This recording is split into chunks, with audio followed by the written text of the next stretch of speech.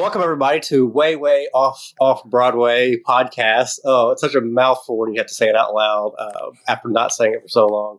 I'm Tyler. I am here today with our lovely guest Kyle and our co-host Weston. I'll let them introduce themselves and then we'll get going. Kyle, the floor is with you. Hello, my name is Kyle Burgess, and I am a local actor around Evansville theater scene. I have done around 8 productions this past year with various theaters around the area, including Actors Community Theatre of Jasper, Evansville Civic Theater, Evansville Shakespeare Players, and STAGEtwo Productions. I've also just recently got cast in Avenue Q at STAGEtwo Productions as Rod, which is really exciting. And I'm also going to be appearing in the Rivalry at the Lincoln Amphitheatre this summer. Nice. And my co-host today, the lovely, controversial Weston. Take it away, Weston. Hi, yes, I am Weston Whitehouse. I am known around the theater community as a controversial person, but I am taking a few months off of acting, and I'll be directing a show at Newburgh at the American Legion called Occupation Murder. It's a dinner theater. And I will also be stage managing the show that Kyle is in at the Lincoln Amphitheatre this summer as well. So we got Kyle with us today, and we're kind of going to go through an arc where we talk about, growing up in theater, because essentially that's what Kyle has done. We talked earlier about how you started, church plays, kind of community stuff like that, and your mom convinced you to do a theater camp around 8 to 10 years old, and that's where your journey kind of kicked off, right? Yeah, well, I started doing church Christmas plays around the time I was like 6 years old, but I had always loved singing since I was little. I remember used to watching the Bon Jovi concert DVDs and listening to my dad's rock CDs and in his little black case that he had, and it had stuff like Ozzy Osbourne, Aerosmith, Foreigner, Journey. I mean, it had a plethora of 70s to 80s music. And so I grew up on music pretty early, and I think I first kind of got the bug when I was in church. When I did all these Christmas plays, we would do these every single year. My mom would actually direct some of them. I started off in the children's choir, and then I actually graduated up to playing more leading roles. So then my old high school, me and Weston's old high school, Boonville High School, they have a day camp every single year. It's one day, and basically it's elementary school kids around the area can sign up to do this one camp called Drama Day Camp, where basically they learn different aspects about the theater. They'll learn about pantomiming, improv. They'll learn a song, a dance. They'll make costumes, basically drawing with a marker on a t-shirt for the costumes. And then at the end of the day, they perform this musical number that was choreographed and they learned, and they get to show the parents that at the end of the day. So during lunch, they would play some theater games, but for those who wanted to, could go and audition for the children's ensemble of the spring musical that they were doing that year. And I know that Boonville has had a history of a giant children's cast. Some were over 90, I heard of one time. Maybe I'm wrong. And some were just one, because I did one by myself. Right. Well, that's just because nobody else wanted to be around you. Yeah.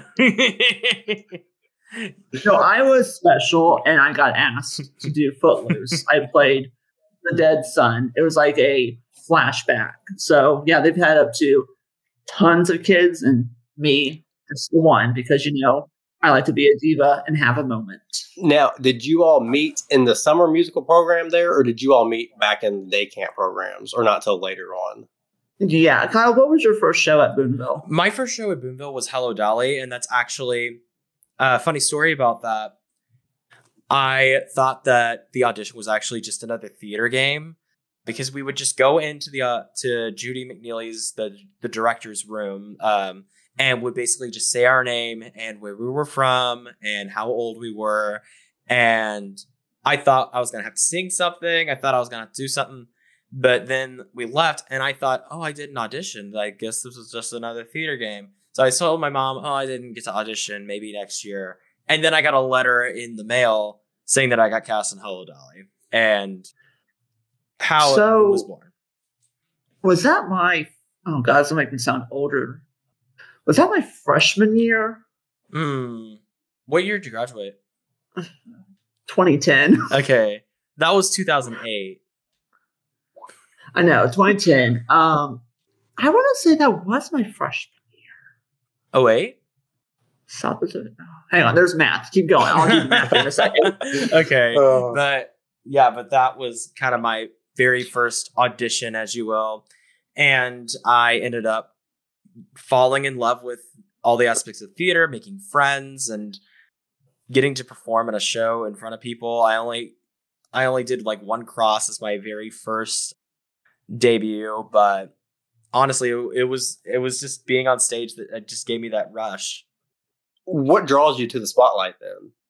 I don't know. It's just, I think it's not just the moment of doing it. I think it's mostly the process of getting to that moment.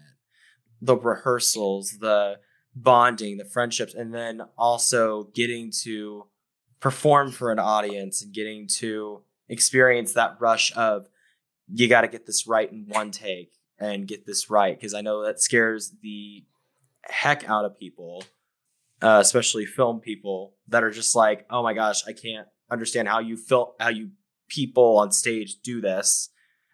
Well, we do like 50 different takes. What about you, Weston? You're kind of spotlight. You kind of do a little bit of front and back of the house stuff. I do. With everything that's kind of gone on recently in the community of theater, I was like, you know what? I want to take a break from being on stage and focus more on the director aspect of it and stage manager aspect of it, where you can control the drama and stop it in its tracks instead of let it continue to grow and continue. Because as an actor, you have to kind of keep quiet and don't cause more drama, but bring it to people. Right. Some of it was addressed, some wasn't, with different productions I have worked on. I was like, you know what? I'm too old for this. I don't want to do it for a hot minute, so I'm going to take a back seat and do the directing and stage managing. Since you enjoy the whole aspect of that community building, most of your productions have you been in? Mm-hmm. Are they drama free, or is it one person bringing it or everybody bringing it? It honestly differs from different productions. I know I usually tend to stay away from the drama and try not to cause any drama. But, there has been a few productions that I've seen, like, one person brings in the drama and all the drama is revolving around this one person. And then another thing is that there is groups of people that are fighting with each other, or just like two people fighting with each other. So it's like, I don't join that, but I just I watch it from afar and, make sure that I'm not a part of it. Kyle, let me ask you this. Yeah.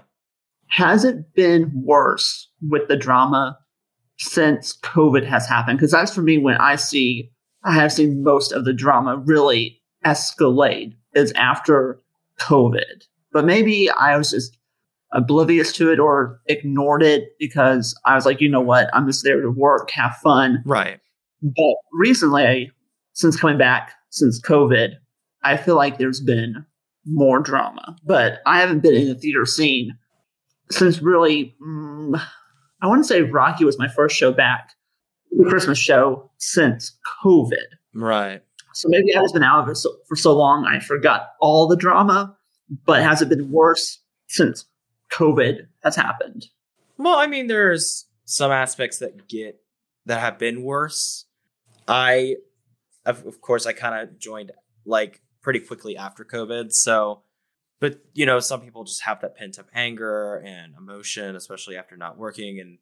And there's a lot of other things personal things that can go from past to present. I mean, there was Lincoln drama that was rekindled, and then there was new Lincoln drama after COVID. So it's just like, it just depends. Like, I don't notice a huge shift, but that's just me, probably. Maybe I'm just old and cranky all the time now, so I just notice it more.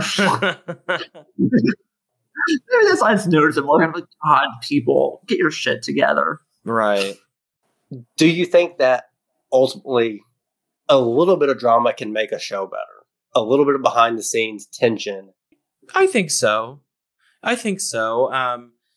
Honestly, I think if it's like the one actor that is kind of slacking and the rest of the people and is causing the drama, and the other people are calling them out for, not putting in the time or the effort, then that definitely kind of lights a fire under their ass to, get going with the rest. Because we all want the same end product. We all want the same goal at the very end, is that we create beautiful art. But there may be shows that the tension's so much that two people may never want to work with each other again, or they may never want to work with a certain company again. Listen, I'm excited about the town council for the guys section of the whole drama that's played out. And I'm going to be there front row because I just want to hear all the complaints that are nothing but minor, I'm sure, but people blow things out way out of proportion. I just want to sit there and watch the town council kind of go at it, essentially. Yeah, and sometimes those are kind of bonding experiences a little bit. I might learn something from it. Yeah, true. Maybe. We'll find out. So that's why I'm going to go. Hopefully you get a forum to express your opinions, because I think a lot of it probably comes down to people feeling like their voice isn't heard. And even if it is heard, something might not change because, you can't please everybody. You just cannot make everybody happy. I think it's a forum where you can kind of speak, but go in with an open mind throughout the whole time, which I'm going to. I'll go with an open mind, and then I'll judge you later on this podcast. Oh, for sure. I remember Weston and I he was assistant directing a production at my high school, and there was probably some of the biggest drama I've ever seen, and it was about a relationship and family in the relationship, and it was it was a lot, and it came to a head during a note session. It was too much. Hey, listen, it's not as bad as when I was helping direct at North Posey, and some triplets thought they were better than everyone else. Oh God! And so, they didn't think they could be replaceable, right.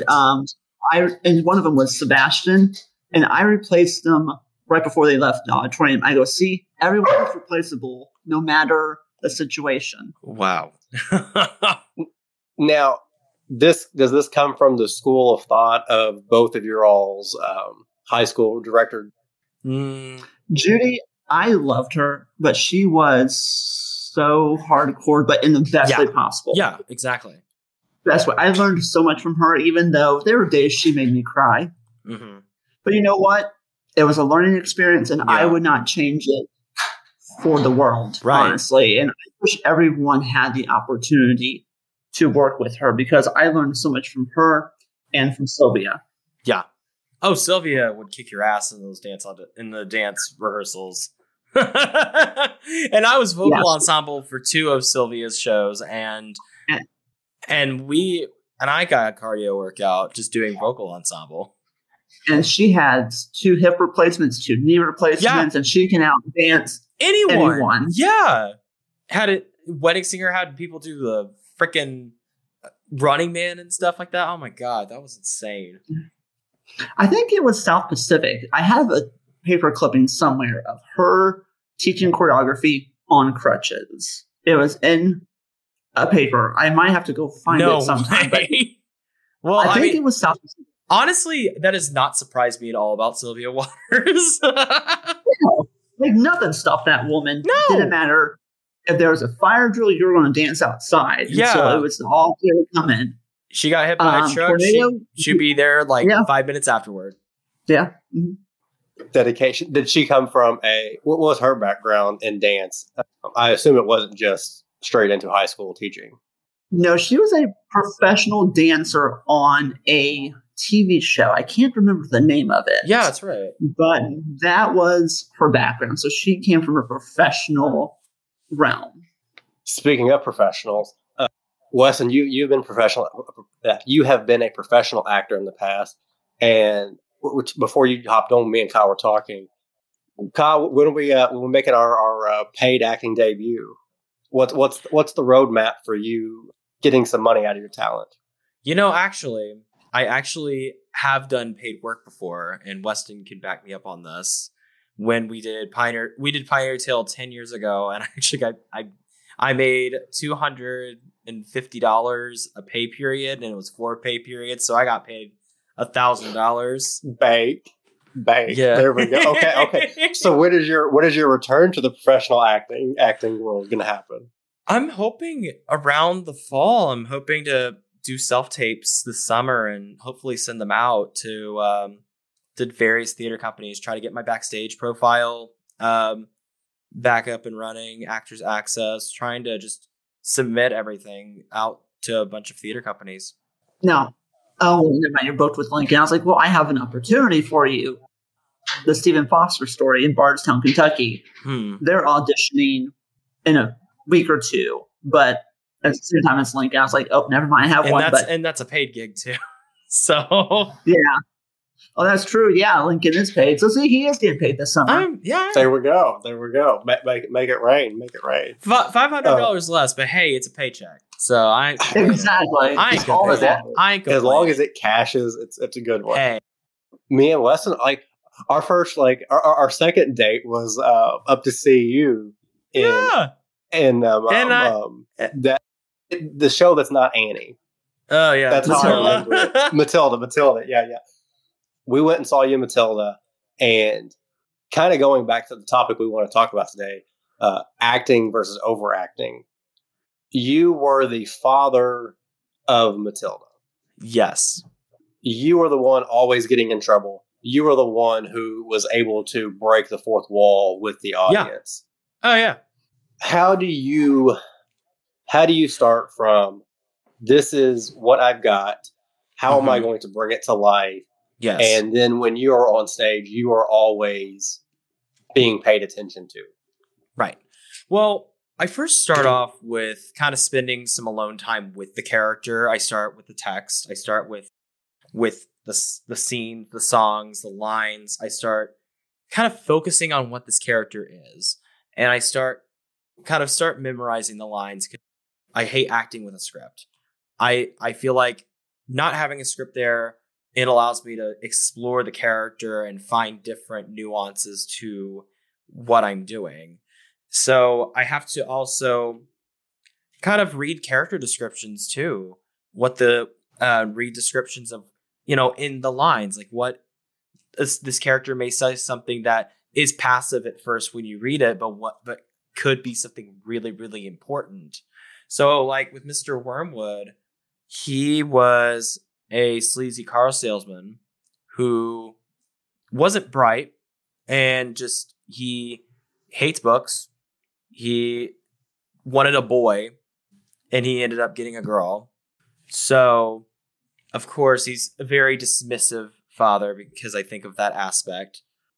And he's also just sleazy because he basically jacked up a bunch of old cars to sell to these Russian businessmen to make a quick buck off of them by selling them a really shitty product.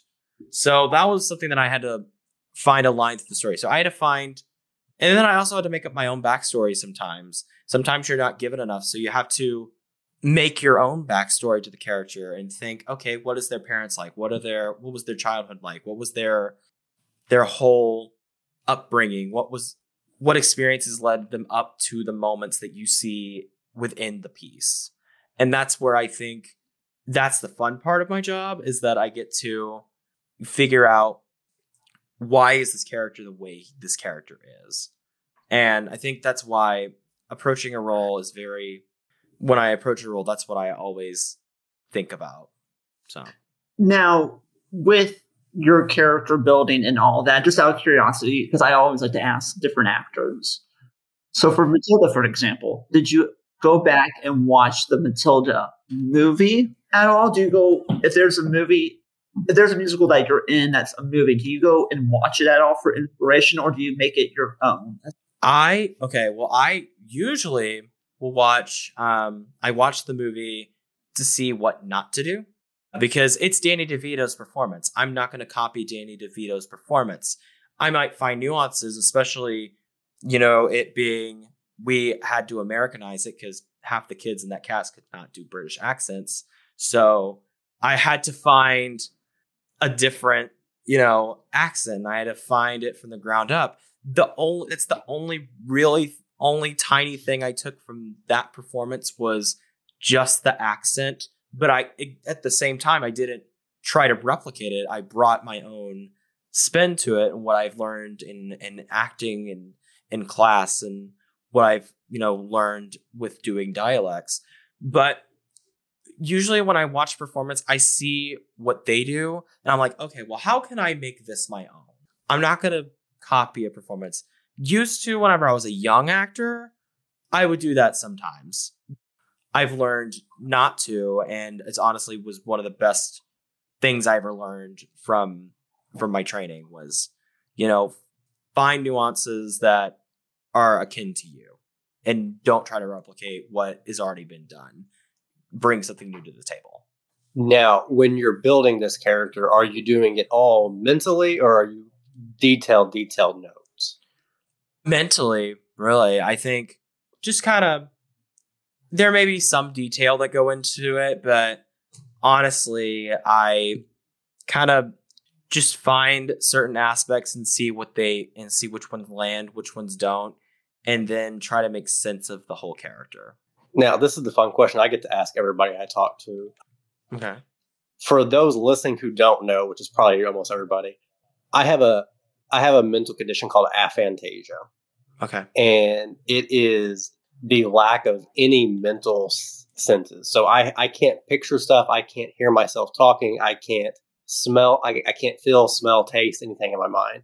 I'm completely empty up there 24/7. It is me alone with a all black silent monologue. How, Kyle, do you develop your character in mind? Is there picture? Is there sound? Are you trying out scenes? Are you doing so much work mentally and actually going through it and experiencing it? Oh, for sure. Absolutely. Like whenever I go over my lines, I try to picture me doing it in the scene. And actually how I memorize lines is that I'll hear myself say the lines and say the lines over again. And then how those lines sound, I'll replicate how I said them and how I said them while I was reading them. And also just picturing different things that I've seen, like something that's unrelated to it that I can bring to the character, like the walk and kind of a sense of what the character is. That's what I kind of bring to it. No clue about how any of that works. What about you, Weston? Do you have a pretty vivid mental ability?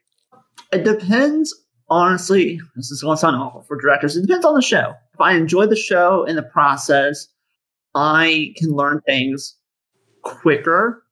If I have actors who aren't as quick, then I'm just like, do I put in the mental effort for it as well? But I do because I'm like, you know what?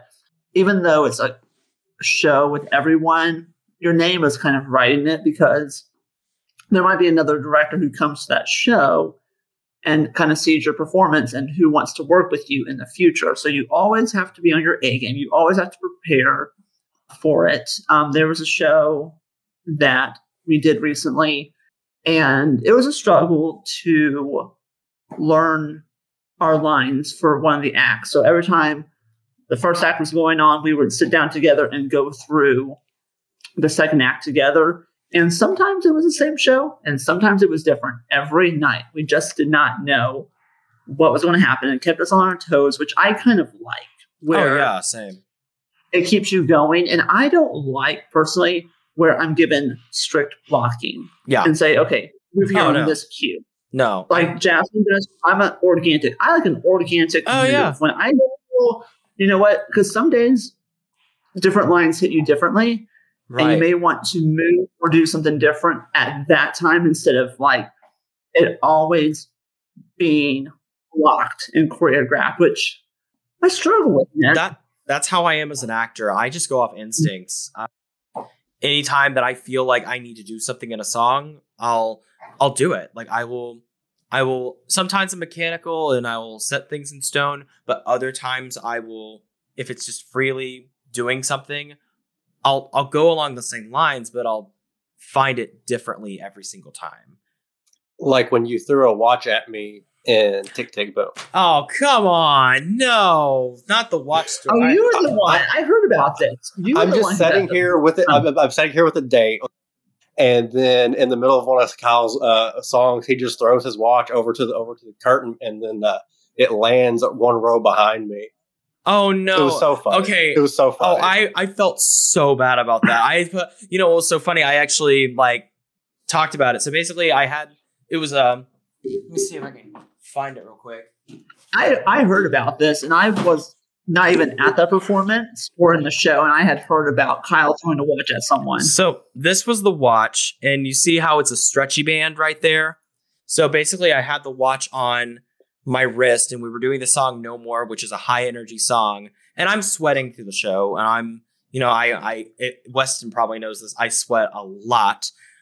During one of the moves that I did in the song, I swung my arm around and balled up my fist, and the watch just flew off my arm because it was the stretchy band, and I just heard it go plink off the wall and then into the audience, and I thought, holy shit. It happened right at like a downbeat where there was nothing else going on. Yeah. It was the only thing happening was boom, and then it bounced back. It was just ricocheted off the wall. It was like, and I thought, oh no. And then I asked Tiffany, our stage manager, did it hit anybody in the audience? And she was like, yes, but we didn't want to tell you. I'm like, why did you not want to tell me this? Like I felt so bad. So the funniest thing about that story was I actually put an apology on Facebook saying I apologized for it. And the comments section started to roast me. Then there was people that were saying like, I hope you didn't clock anyone, or time really does fly, doesn't it? Making those kind of smart ass comments. And I was like, y'all are really funny. Y'all got jokes, don't you? Time did fly. Unlike it did Shakespeare, where time stood still. Yeah, exactly. I go to the Saturday night showing, and Tony comes out and says, hey, it'll probably be like a 2 hour and 20 minute show. It was 2.5 hours for sure. Yeah. 2 hours, 30 minutes. Yeah. Now, I went and saw, I know, Weston, you went and saw it as well. She Kills Monsters. Great show. In and out, and like it felt like 40 minutes. Like, oh, yeah. One act, no intermission. Action was going. I photographed it like preview, so I don't know if like actually watching the show was good. But go ahead. What do you have to say? What do you have to say about it? It was not my cup of tea. They did a great job. Same. Like, for the longest time, the lead girl, I thought she was in high school, and I didn't know she was actually a teacher there. And because she kept going to the counselor and talking, and the way the counselor would respond to her, yeah, she did that with the student group. I'm like, wait. And then I finally caught on she was an adult. I was like, oh. So I was way far behind from the very get-go of it all. So for anyone listening who doesn't know, and Kyle, if you don't know, She Kills Monsters is about it's about a family. The older sister's younger sister and parents die in a car wreck. Yes. The older sister finds her D&D book and goes into that world. But yes, the actors playing the roles were so similar in age and mannerisms you did not know until the very end that she was an adult teacher at the school. Right. Does it make the story any different? No. Did I like the story? Not my cup of tea. Was it over quickly? Hallelujah. And that's what I'm here for. Here's my frustration. Here's my frustration with photographers, and maybe you all have the same one with actors. You see other people doing roles that you do, and you see them do it well, and you see that they can do it well, but then they don't consistently do it well, and they don't do it. Yeah, it's a consistency thing. It's a lot of crap with some good. Do you see that in other actors where some scenes they'll just kind of meh, and then some they'll hit it real hard? Yeah, I see that. I've seen performances where they are not consistent throughout the run of the show. Mm-hmm. They might be better when they know someone's there compared to when they don't know anyone at the performance. And that drives me up a wall. Right. Your performance should be the same no matter if you know someone in there or not, because guess what? People pay the price of ticket to come see a show. Yep. Don't make one performance better than the other and cheat the other audience members who come. My philosophy is make each show better than the last one. Keep topping yourself. Keep going better and better and better and better and better every single show that you do, and until your last performance is the best one. Exactly. Because like Kyle and I talked about earlier, where our blocking might be different. Right. But our actions behind it and throughout the show don't change. But blocking might change a little bit just to make it fresh for yourself as an actor and for everyone else around you. But don't be lazy when you don't know someone in the audience. Right. Exactly. I mean, and I usually just throw myself into role. I don't care who's in the audience. The only thing I cared about when somebody was in the audience was my mom during Rocky for some obvious reasons. But I can't think of a single one.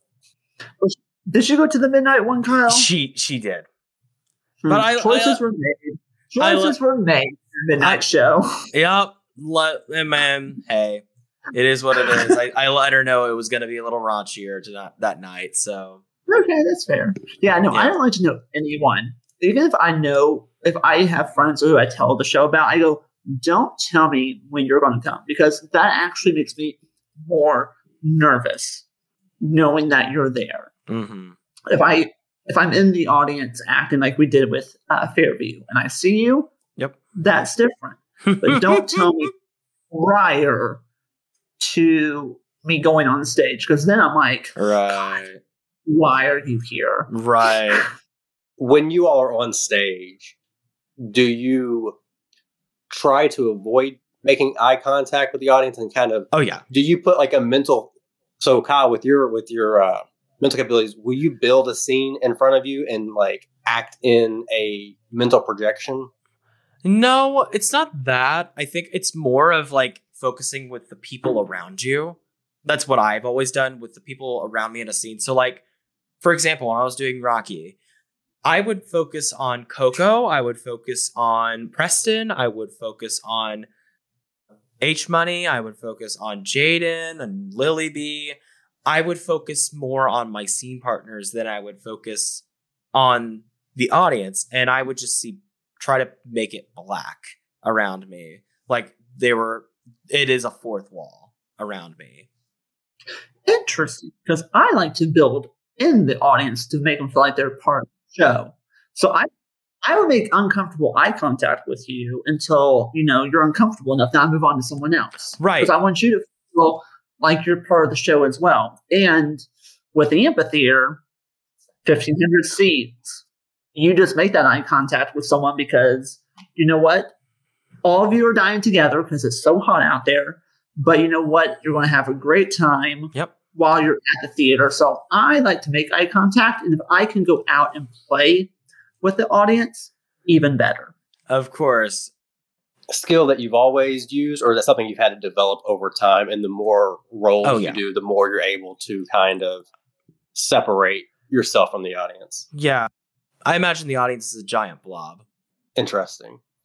For me, it kind of started once I started working with Brian and how he incorporated the audience in to make them feel part of the show. I was like, even though it's not an immersive feel experience, but you can still engage with the audience in some way. So I really, after working with him, I was like, you know what? I'm going to try this and see how it is. And it's a great thing to do. I enjoy it.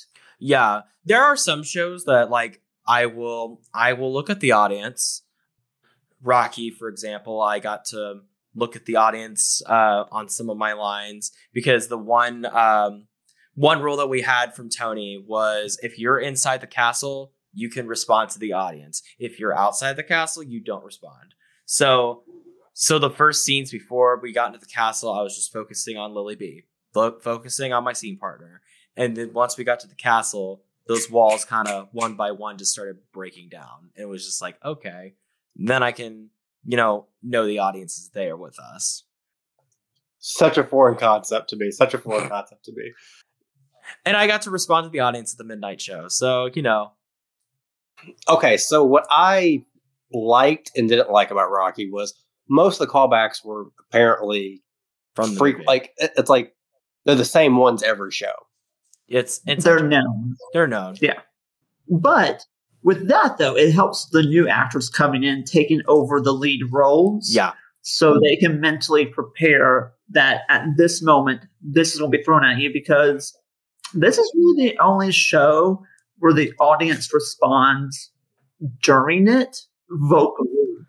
And so it's kind of a mental game, especially if you're new. And if you're playing one of the leads as well. That's because people are kind of talking over your dialogue, and you have to basically leave space between that.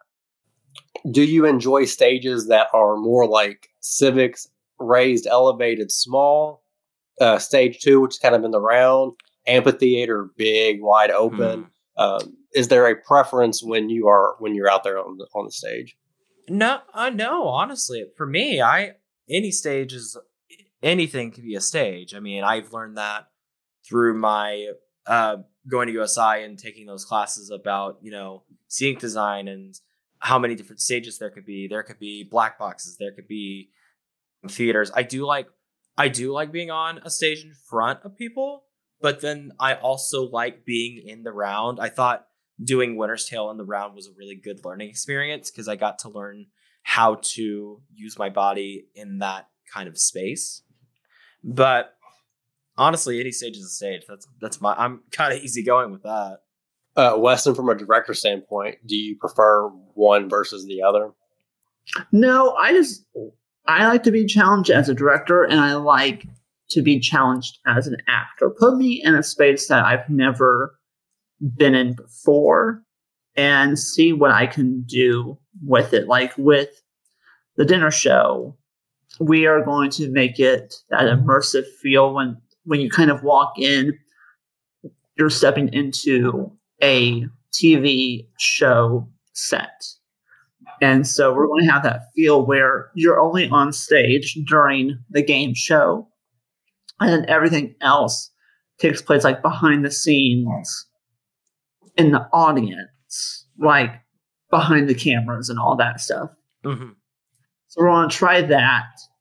The lighting that they have there, I don't know if we're going to be able to, but until I get told no, we are going to do it that way. I think I make the producer a little uncomfortable with my ideas that I have because I just want it to be the best because one, my name's on it. Right. But with the limit budget that they have, because they're still so new, they have good stuff, but they're just not there yet with like their lighting rigs and stuff like that. So I might have to be reeled back in, but right now we're going to go big. Mm-hmm. Well, that brings up a good question. Adaptability. How good and how much of a skill is being able to adapt last minute? And by asking that, I'll ask you, Kyle, have you had a production where you had grandiose ideas as a company and a production and as a director, and how last minute has a major change occurred? Like, has something been set up perfectly up until tech week, and then middle of tech week you've had to change dramatically? Or how comfortable are you with major change last minute? Well, actually, we when I was in my only equity show I've done up to this point was Our Town at USI, and when we got into Tech Week, we basically had to reblock the entire third act, which was the act that I was featured in because I played Joe Stoddard, the undertaker of the cemetery. And I remember, I feel like adapting to the vision of a director, if they change their mind, be like, oh, I didn't think of that. Let's do this differently instead. It honestly kind of opened my eyes to being like, okay, I just need to be easily adaptable and be ready whenever for a change in a show. So with that, Kyle, yeah, you've been in world premiere shows before, yeah. With Pioneer Taking, the first one, and you're getting those changes, a day or two before you officially open. With the ones that you do in the community, do they have like a set date that like this is a script, or does it change throughout the process? Because I have not done a world premiere show here in a while. I used to, but now I don't. So has that changed where they have like a set script, or does it change up until a certain point and they say, okay, no more changes? When I did Heavenly Manor, which was the show written by Sharon Dennis, which was absolutely amazing, a really funny show, most of it stayed the same from its draft, that they had a deadline to make on the draft, and she had kind of made a few edits before we had gotten the script.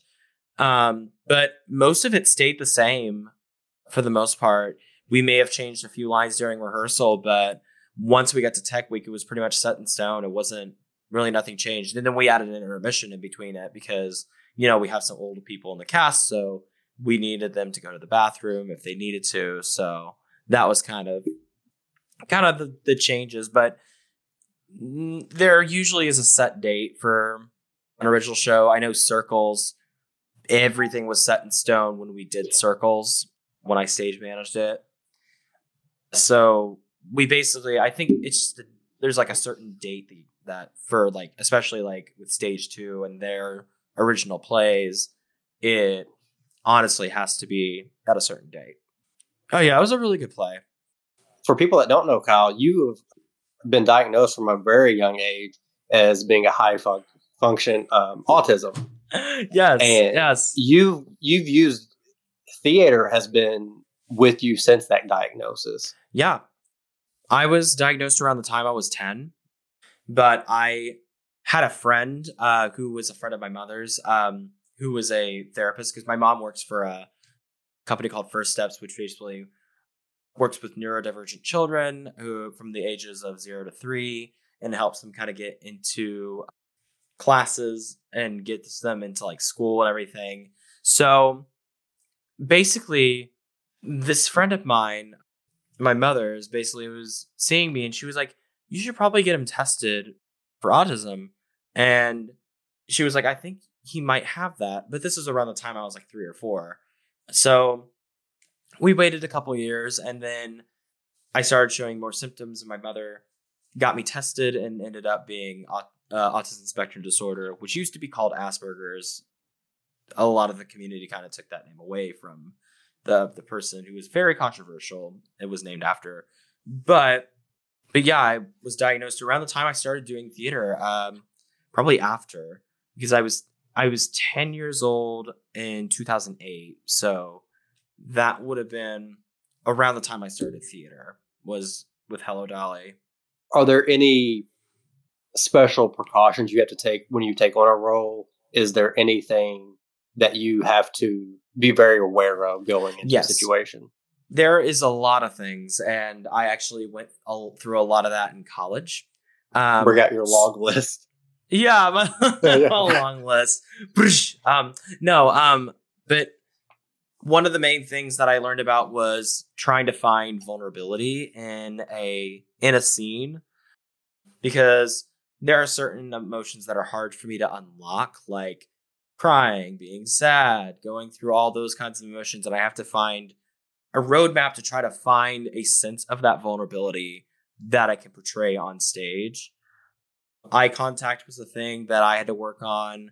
And, that's kind of one of the symptoms is, not great eye contact with people. Like sometimes if you're in a conversation, if you'll ever have a conversation with me, I might look completely somewhere else other than the conversation.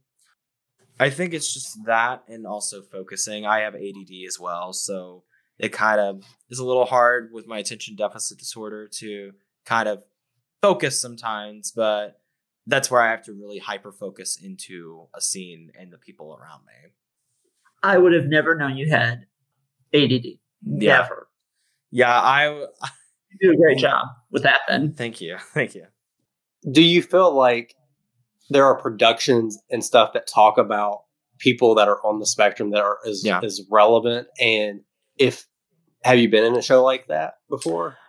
Well, I auditioned for a show called The Curious Incident of the Dog in the Nighttime, USI, but I didn't make it. But I watched the rehearsal of it, and I feel like it really encapsulated people who were on the autism spectrum, who are neurodivergent. Some things were a little bit different than me, like the character didn't like being touched and they weren't like a hugger and stuff like that.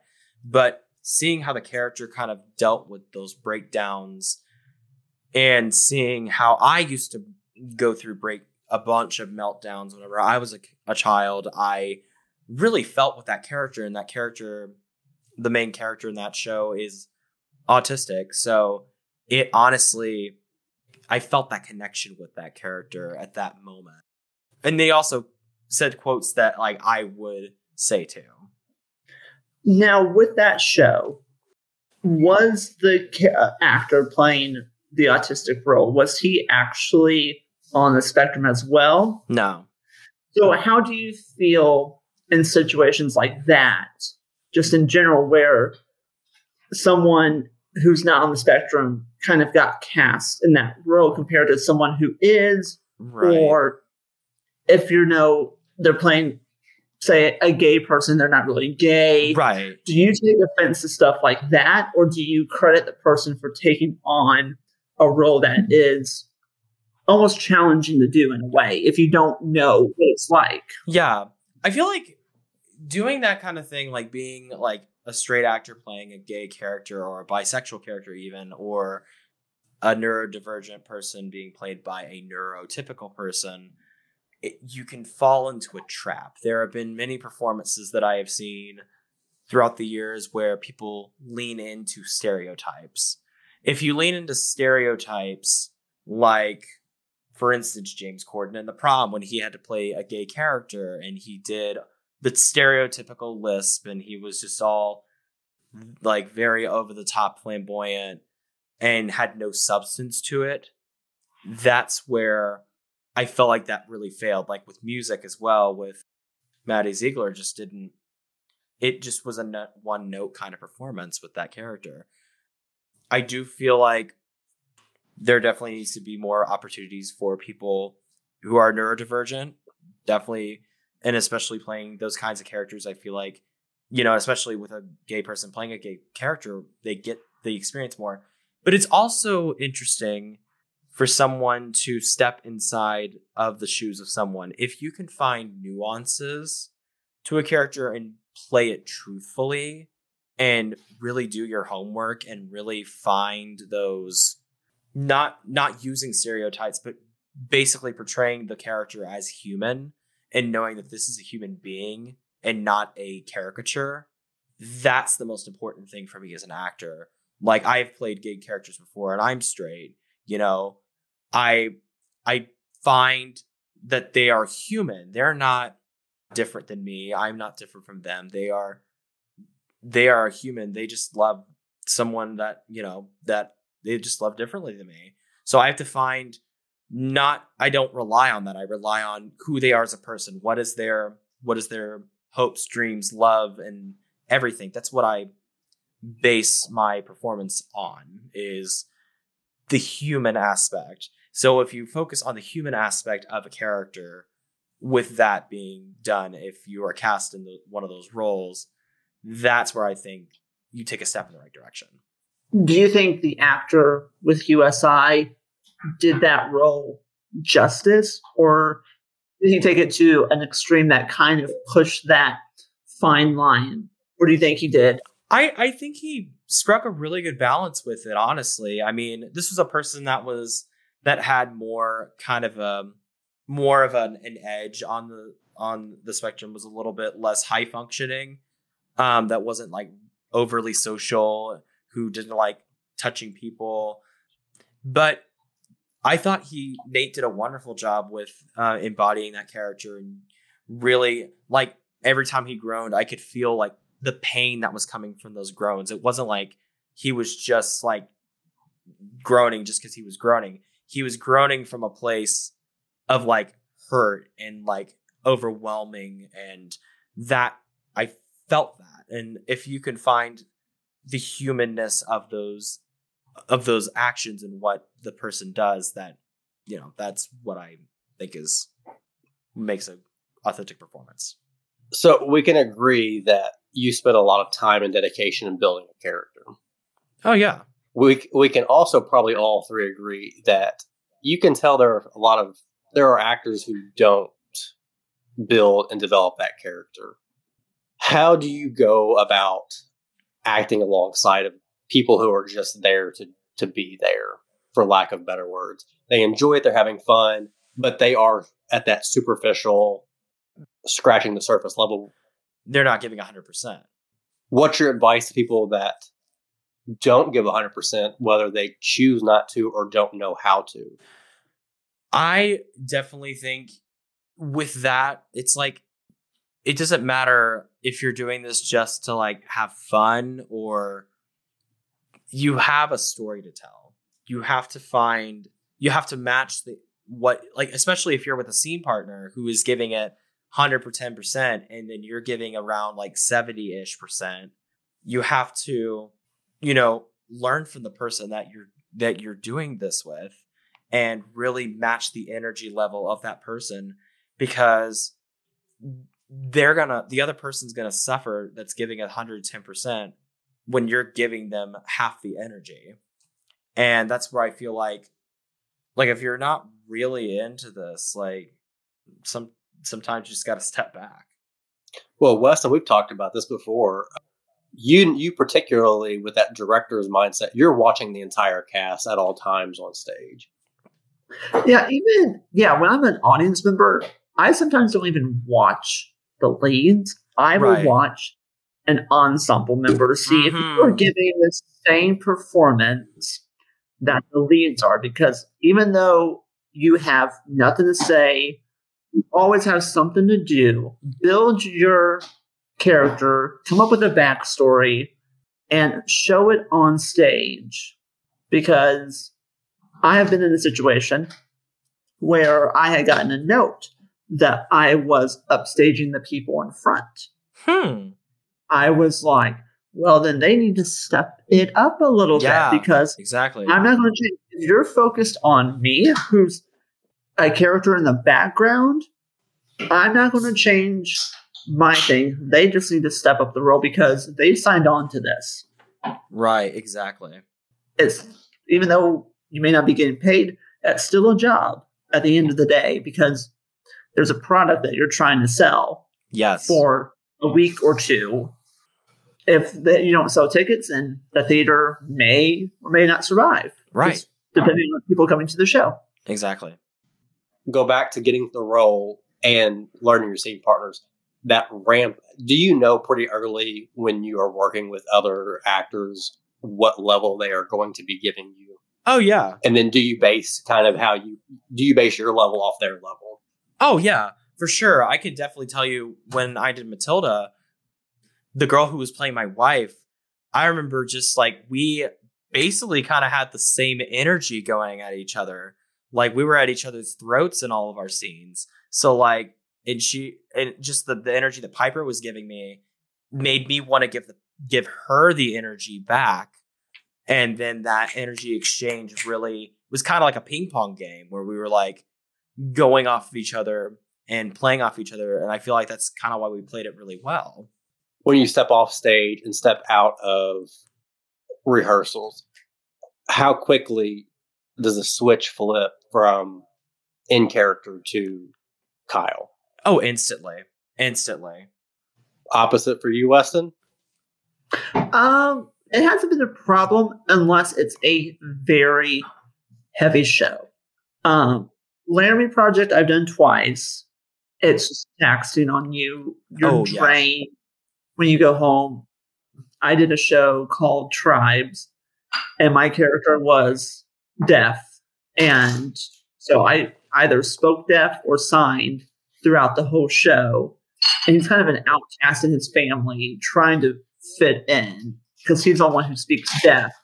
And it was just an exhausting period. So I try to find a balance. Like once I get home, I take, a cold shower and kind of just release it.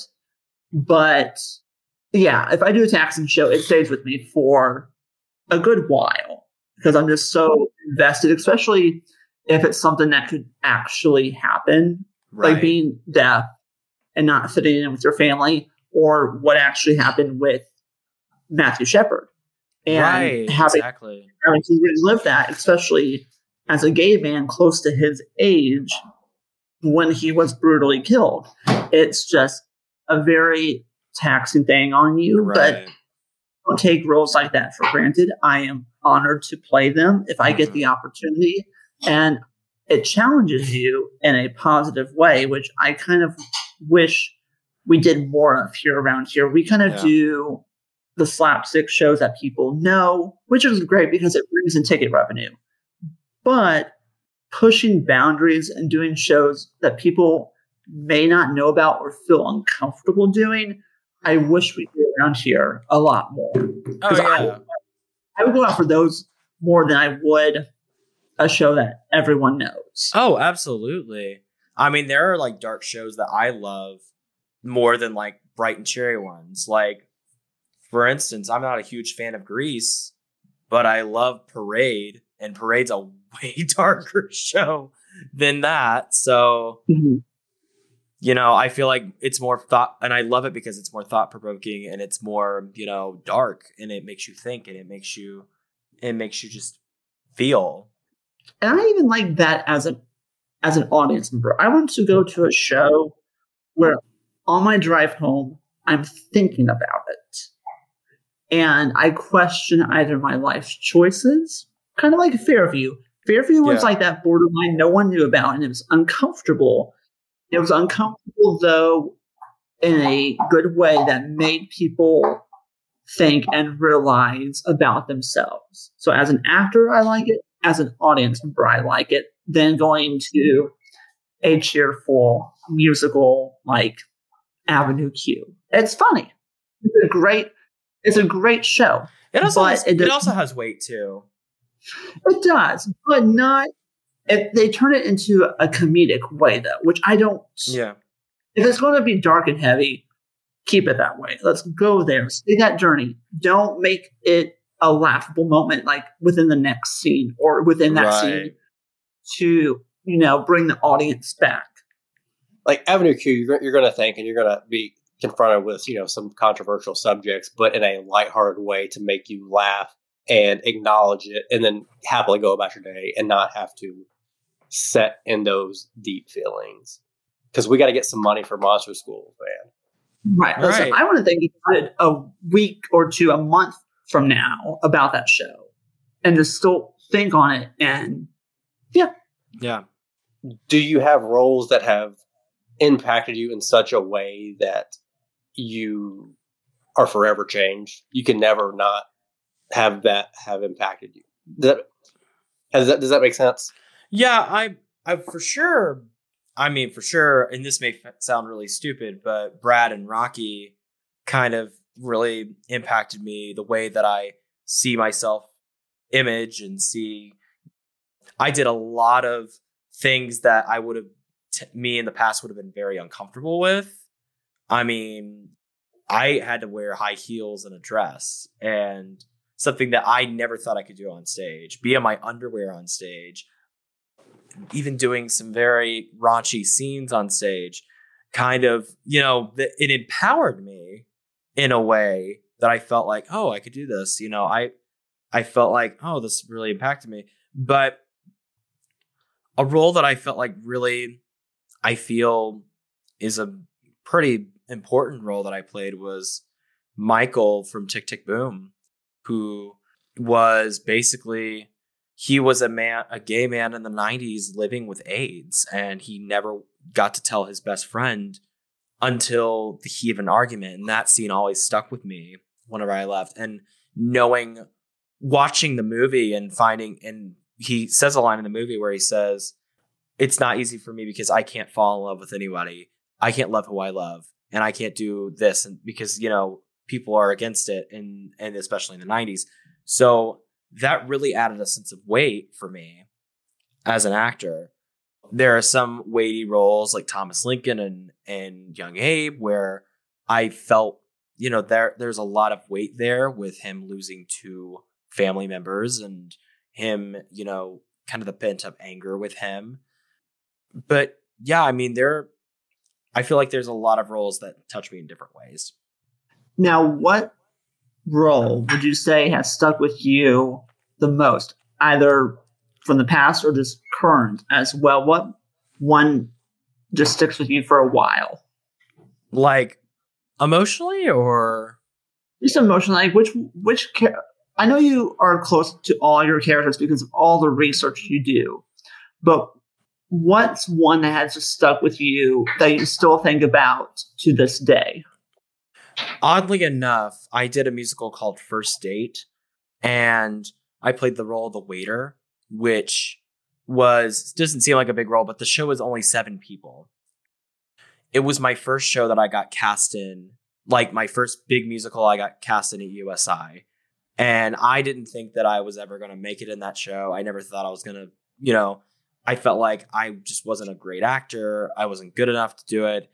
And then all of a sudden I get cast and I start doing this show, and just my confidence starts building up. And every single night I had an 11 o'clock number that brought down the whole house. I mean, and it just and just the reception I got from that role and just the fun I had with that role it just stuck with me. And that's probably my most proudest moment, was going through that role. And it was just a happy time in my life.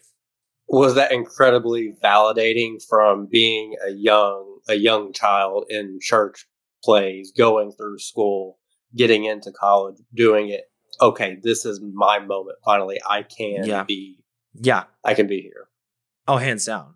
How do you think your acting career would have differed if you didn't get that role? Oh my gosh, I don't know. I mean, I would have tried to look for other things, but I don't know if I would have considered going. I don't know if I would have considered going further as an actor like I am now, feeling like I wasn't, because I had fumbled a lot in acting class, and I felt like, oh, I can't do that. Like, now with that statement that you just said, what would you tell your younger self now about the journey that you've been on? What positive reinforcement would you tell your younger self, or anyone who is doubting their ability to be an actor? Because I feel like you would doubt your ability even as a grown up and an actor. Like, can I continue doing this? Is this still for me? Right. Do I still have it? What would you tell your younger self, or someone who's like doubting themselves? You just have to work hard, and you have to put in the dedication. If you have the drive to do something, do it, and work and perfect your skill, and get as much education as you can, and go to workshops, read plays, do all these different things that will help you in the long run, and just don't give up. I mean, just because you didn't get one opportunity doesn't mean that there's a great one around the corner. And I learned that through my career, is that there may have been some jobs I didn't get, like Les Mis, but then Searching for David's Heart came around in high school, and I ended up getting the lead. one of the leads, so that like there are opportunities around the corner. You just have to find the right opportunities, and you have to be patient. Oh, that's a skill there. That is a skill. I know. I'm not that patient of a person either, but yeah, it's well, I think the beauty of theater is ultimately you're only putting on a show on for one night. Right. Whether it's a string of runs, you're only able to do one show a night. Exactly. Tomorrow's going to be another day. Tomorrow's going to be another adventure. You're always trying to live in the moment, but know that tomorrow's coming. It's a beautiful craft. It's very grounding, I think. So I guess with that, is there anything that we haven't hit on that you want to talk about? Is there anything you want to highlight, point out, throw somebody under the bus? Feel free. No, I don't like throwing people under the bus. So I'm not really a bus thrower. So I throw this shade all the time. Oh yeah, of course you do. Kyle, you're supposed to know I'm an angel. Like you keep working in this business. You're right. If you were not introduced to acting, are we at a point where it's impossible to even know where you would have went because you've done it from so young? Yeah. Honestly. Will you ever hang it up? No. I hope never. I mean, even if I don't make it as a professional actor, I still want to do community theater. I still want to do things in the community. My backup plan is to be a theater teacher. I want something to do with theater because it's been such a big part of my life. Are you always preferring to stay on the acting side of the path, or do you have much interest in any other realm or career or, roles in theater? You see, I have always wanted to direct. I've always wanted to direct. And I want to take a few more directing workshops, classes to kind of get the full idea of how to really direct a show and how to focus on the character dynamics and focus on creating a very cohesive show. But that's something that I really want to do down the line. Like how big of a task do you think directing will be compared to an individual role? Oh, I think it is a bigger monster than I think acting is, honestly. Just because you have so many characters you have to work with. You were talking about wanting to do more professional, do all this stuff. Do you kind of see yourself eventually leaving the Evansville community realm and moving and going to your next step, your next project that you have? Broadway, bitches. Hopefully. Okay. Isn't that the dream? I mean, that's like the big dream. That's the huge dream. Huge dream, but Well, currently you're way off Broadway right now. Yes, I am. Well, welcome to the show. Thank you. It's a big industry. I mean, you clearly have the blueprint of how to develop a character, to how to make it your own, to how to make it great. It's just you're waiting for that right opportunity, the right spark. Now, before we end this, Kyle, do you want to promote any of the shows that you have upcoming? So when this gets released, people can say, hey, I want to go see him in the show and stuff like that. Yes. I'm getting ready to start rehearsals for Avenue Q, which will run the last weekend of March. So March 31st, April 1st, and April 2nd. And we may have a holdover week. It just depends on ticket sales.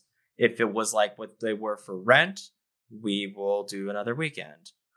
And then I will be reprising my role as the Republican committeeman in the newly established 1816 Productions production of The Rivalry at the Lincoln Amphitheatre, which will be playing at the end of May. So... End of June. God dang it. End of June. Edit that out. Full weekend in June. Yeah. Yeah, but it is the last full weekend of June. Come to the beautiful Lincoln Amphitheatre in the middle of the beautiful woods in Lincoln City, Indiana. It is pretty out there. Yeah, and you get to watch some really heated debates. So, pretty feisty debates that happen during the show. and people might get uncomfortable. And if you saw it in 2021, it's different. We have a few new actors and a whole different set and lineup. So just because you saw it then doesn't mean you can't come see it now. Just because you're like, oh, I saw it before. I saw it back when they did it in 2021. It's a completely different show, completely different dynamic. We got a new Abraham Lincoln. And we got a whole new ensemble. I'm the only one from the original ensemble that's come back. And there's a new set design. Am I allowed to say that the bridge will be no more? Yeah, the bridge is no more. Rest in peace. Rest in peace to that beautiful, beautiful bridge. I know. I kind of want to take a piece of that bridge before they tear it down. Same. I do. Yeah, I do too. And with coming back to the Lincoln show, yep, it's one of those thought-provoking shows where you might have been on one side of the political party. Oh yeah. Now you may go back and see it differently with open eyes, and you might actually switch parties. Yeah, and the weird thing about it is what you think might be like, oh, Douglas is the bad guy because he was for slavery, and Lincoln was the good guy. He was against slavery. There are things that they both say that either drive you away or will actually lure you a little bit. Like some of the things that Abe says might be a little off-putting in today's times. Oh, 100%. Now, is it awful to say, Kyle, for how long I've done Lincoln, 101 years, until I saw the 2021 show with the debates, I guess I never knew that Lincoln was a Republican. I never did my research on him. I never paid attention to his political parties. And I was like, holy shit, Lincoln's actually a Republican, and he was against slavery, and the Democrat was for slavery, which blew my mind. Thank you guys for having us. I've been Tyler and my co-host Weston and our lovely guest Kyle. Appreciate it, fellas. Thank you. Gentlemen, thank you for joining me. Anybody listening, thank you for listening to us. No, it was great. And I'm sure we'll be back more. So congratulations to our newest Avenue Q member and our newest director on the thing. So gentlemen, it's been fun. I'll tell the audience bye. All right. Bye, guys. Bye.